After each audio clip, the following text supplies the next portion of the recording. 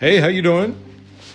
It's Thursday. Thursday, October 7th, 2021. Thursday, October 7th, 2021. PVTV, Political Views TV Podcast. That's what you Google to find me. And tell your friends. Google Political Views TV Podcast, and I'll show up right at the top of the search. Man, do I appreciate you coming every day. It's very nice of you. It's going to be another short one today. I got so much stuff to do today, but tomorrow we should be back to normal. If you can, please bring someone with you tomorrow or maybe today and tweet to me. Questions, insights, or fights at Cyberclops, CYBERCLOPS, or maybe you just want to school me on something. Tell me about it. Anyway, or maybe you have a story that you want me to cover.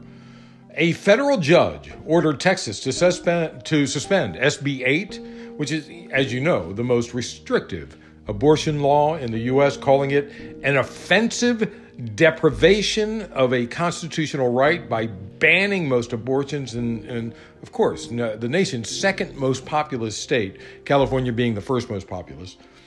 The order by U.S. District Judge Robert Pittman is the first legal blow to the Texas law known as Senate Bill 8, which until now had withstood a wave of early challenges. Now, District Judge Robert Pittman, Obama, put in by Obama, just to let you know. In the weeks since the restrictions took effect, Texas abortion providers say the impact has been exactly as they feared. In a 113-page opinion, Pittman took Texas to task over the law, saying Republican lawmakers had contrived an unprecedented and transparent statutory scheme. From the moment SB 8 went into effect, women have been unlawfully prevented from exercising control over their lives in ways that are protected by the Constitution. And then he went on to say this: that other courts may find a way to avoid this conclusion is theirs to decide. This court will not sanction one more day of this offensive deprivation of such an important right. Damn. Was that a dig aimed at the Supreme Court specifically? I think it was Amy Coney. Was it Amy Coney Barrett or Kavanaugh that kicked this decision out? Didn't even want to rule on it. Oh, man. What a dig. Yeah, I think it was Amy Coney Barrett. I could be wrong. Texas officials swiftly told the court that their intentions to seek a reversal from the Fifth U.S. Court of Appeals, which previously allowed the restrictions to take effect. This is going to go back and forth for a while. It's going to the Supreme Court after the Fifth Circuit. The lawsuit was brought by the Biden administration, which has said the restrictions were enacted in defiance of the U.S. Constitution. Attorney General Merrick Garland called the order a victory for women in Texas and for the rule of law. The law had been in effect since September 1st. Now that I have your attention, let's try and fix the world. The debt ceiling is done, but only temporarily. Senate Minority Leader Mitch the Bitch McConnell blinked after a 3-month stalemate with Democrats. Democrats appear to have taken a deal that many in the caucus acknowledge is just kicking the can down the road. But as aides and members have made clear, what other choice is there? Democrats were insistent they'd run out of time to use the budget process. And of course, moderate Democrat, well, I'm going to call him right-wing sociopath Democrat, Senator Joe Manchin of West Virginia wasn't budging on changing the rules of the Senate, even in the midst of this emergency. We have to get rid of him. What transpired yesterday and is still being negotiated this morning is the bare minimum way out of this, but at least it's a temporarily way out. That more than anything explains the motivations here. The potential for fiscal calamity was real and getting more dire every day this stalemate continued. That was becoming painfully clear to lawmakers on both sides of the aisle, the fear of a downgrade to the U.S. credit rating was a real and present danger, which would have caused skyrocketing in unemployment. It would have caused interest rates going up. It would have caused a depression, which oddly is what Republicans usually want when a Democratic president is in office. Republicans will also have to find 10 GOP votes. Yeah, 10 GOP votes to break the filibuster after months of them, unifying behind the idea that they weren't going to lift a finger for the Democrats on the debt ceiling. Next week is supposed to be Senate recess. Nothing motivates Congress like running on fumes. It's Thursday, which means it's in the Senate Friday, and lawmakers are ready to get out of this place. It's got to be taken care of today or tomorrow. McConnell's announcement to his conference yesterday that he was going to offer Democrats a short-term off-ramp came as a surprise to many in his own conference. I think the writing was on the wall, and Republicans were going to get blamed for everything. So I'm pretty sure Mitch saw that was happening. Joe Manchin, who proposed a $1.5 trillion investment over the decade for the Build Back Better instead of the $3.5 trillion, which, by the way, again, I'm going to say, only $350 million a year, $350 billion a year, which is less than half of the Pentagon budget. Anyway, he said, I don't believe that we should turn our society into an entitlement society. As you can imagine, I have a lot to say about that. But Senator Sanders said much of what I wanted to say. Pointing to Manchin's entitlement society comment, Bernie launched into a series of questions for Manchin, beginning with, does that mean that we end the $300 direct payments for working class parents, which have cut child poverty in half? Is protecting working families and cutting child poverty an entitlement? At a time when millions of seniors have teeth in their mouths that are rotting, when they can't afford hearing aids in order to communicate with their grandchildren, and when they can't afford a pair of glasses in order to read the newspaper, does Senator Manchin really believe that seniors are not entitled to digest their food and that they're not entitled to hear or see properly? Sanders continued, is that really too much to ask in the richest country on earth? Sanders also questioned whether Manchin believes that we have to end the absurdity of the United States paying by far the highest prices for in the world for drugs, prescription drugs. He went on to say, does Senator Manchin believe that we should be the only major country on earth not to guarantee paid family and medical leave? And that working mothers should not be able to stay home with a child who is sick? Are workers not entitled to be able to do that?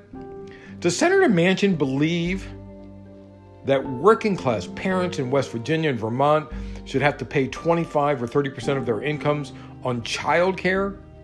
He asked, are the children of this country not entitled to high quality child care and pre-K education? He asked all those questions of Senator Manchin. Manchin has yet to answer. Anyway, if you can believe, I might have something else to say. And that is, if you don't believe in an entitlement society, then get rid of tax breaks for the rich. Get rid of subsidies for big oil. Stop helping your rich coal buddies. Those are entitlements. And by the way, just want to mention, actually, those aren't entitlements. Those aren't entitlements. Let's just clear this up. Entitlements are because we paid into the system with our taxes. That means we are entitled to certain things. The rich aren't entitled to their tax breaks. So get rid of them. Moving on. The White House Council on Environment Quality announced its plans to restore three major provisions of the National Environmental Policy Act, NEPA. By the way, the Council of Environmental Quality is the CEQ. Anyway, the NEPA, NEPA, the National Environmental Policy Act, was passed by Congress in 1969 and requires environmental analysis of the impact projects such as highways and pipelines will have on local communities and the planet. We have to figure out what's going on before we build it. The CEQ's proposal includes restoring the requirement that federal agencies evaluate all environmental impacts, including indirect and cumulative ones, like long-term fossil fuel emissions, of projects seeking approval. Restoring the authority of agencies to obtain input from communities that will be affected by projects and analyze alternative project proposals that would reduce impacts. And establishing the NEPA regulations are a floor rather than a ceiling, and allowing agencies to tailor the NEPA procedures consistent with the CEQ NEPA regulations. The Trump administration faced condemnation, of course, when it rolled back. Sorry about that. When it rolled back the law's provisions in 2020 and allowed less extensive environmental impact reviews, eliminated the review requirement altogether in some cases, and allowed projects to move forward without consideration for indirect environmental impacts. And we talked about that story months ago when that happened. CEQ Chair Brenda Mallory rejected the notion, often put forward by developers, that the restored regulations will slow down the construction of vital physical infrastructure, which, of course, is a key element of President Joe Biden's legislative agenda. This is what they do. They say, oh, yeah, but you want to do this. This is going to hurt us from being able to do this. BS. It's not. The administration said Wednesday's announcement represents phase one of its restoration of NEPA. Phase two changes to be announced in the coming months. And we'll get to that, I'm sure, when that happens. The United Nations Human Rights Council resolution recognizing the human right to safe, clean, healthy, and sustainable environment is loved by the people. We all want this to go through to work. But the US and the UK have refused to support the proposal. I suppose cutting into your bottom line, maybe? The resolution, backed by dozens of countries, is before the 47-member Human Rights Council, which is in ongoing session this week, with the Human Rights Council expected to adopt the resolution later this week. With broad international support, the US and the UK are seen as key holdouts. But I wouldn't call the U.S. a key holdout. I'll tell you why in a minute. A spokesperson for the UK mission in Geneva told Reuters that the government had legal concerns with the resolution. Because they legally want to help corporations. According to the reporting, in discussions about the resolution, Washington also referred to legal concerns as well as worries that recognizing new rights could dilute traditional civil and political rights, according to sources following the talks. Of course, they're talking about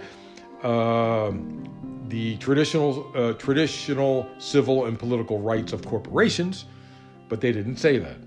The United States is not currently a council member, but is vying for a seat and can still join debates as an observer. So, let's say I hope they don't give a crap what the U.S. says. Moving on. Tony, that's right. Tony the Tiger is on strike. Not exactly. But you may want to hoard your Kellogg's cereals. Kellogg's has attempted to cut health care and other benefits. And that's during a time when they've raked in record profits without regard for the well-being of hardworking men and women who make the products that have created the company's massive profits. They want to do all this. They want to cut everything. Roughly 1,400 workers who make cornflakes Fruit Loops, Frosted Flakes, Raisin Bran, and Rice Krispies walked off the job on Tuesday to demand a fair contract, bringing all of Kellogg's Company's U.S. cereal factories to a halt in one of the nation's largest strikes. So, Kellogg's, it's good for the morning or something like that. What does it say? Anyway, that's it. Like I said, short one today. I'll have more tomorrow. I kicked the can down the road. I have some other stories I wanted to talk about. So yeah, like I said, short one today. Less than 17 minutes. But thanks for listening. Wednesday, October 6th, 2021. Thursday. Thursday, October 7th, 2021. Thursday, October 7th, 2021. PVTV, Political Views TV Podcast. That's what you Google to find me. And I'll show up right at the top of the search. Those 4 words, Political Views TV Podcast. I truly appreciate you listening every day. It's so nice of you. I can't tell you how much I appreciate you. Bring someone with you today or tomorrow if you can. Tomorrow is going to be a better one, a longer one.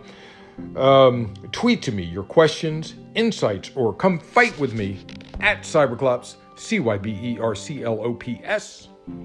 Of course, you also might want to school me on something. Please do. You're probably wrong, but you can try. And remember, and I mean it, always remember, government profit is measured by the betterment of the people. Don't you ever forget it. I'm Peter Lawrence, reporting from Los Angeles.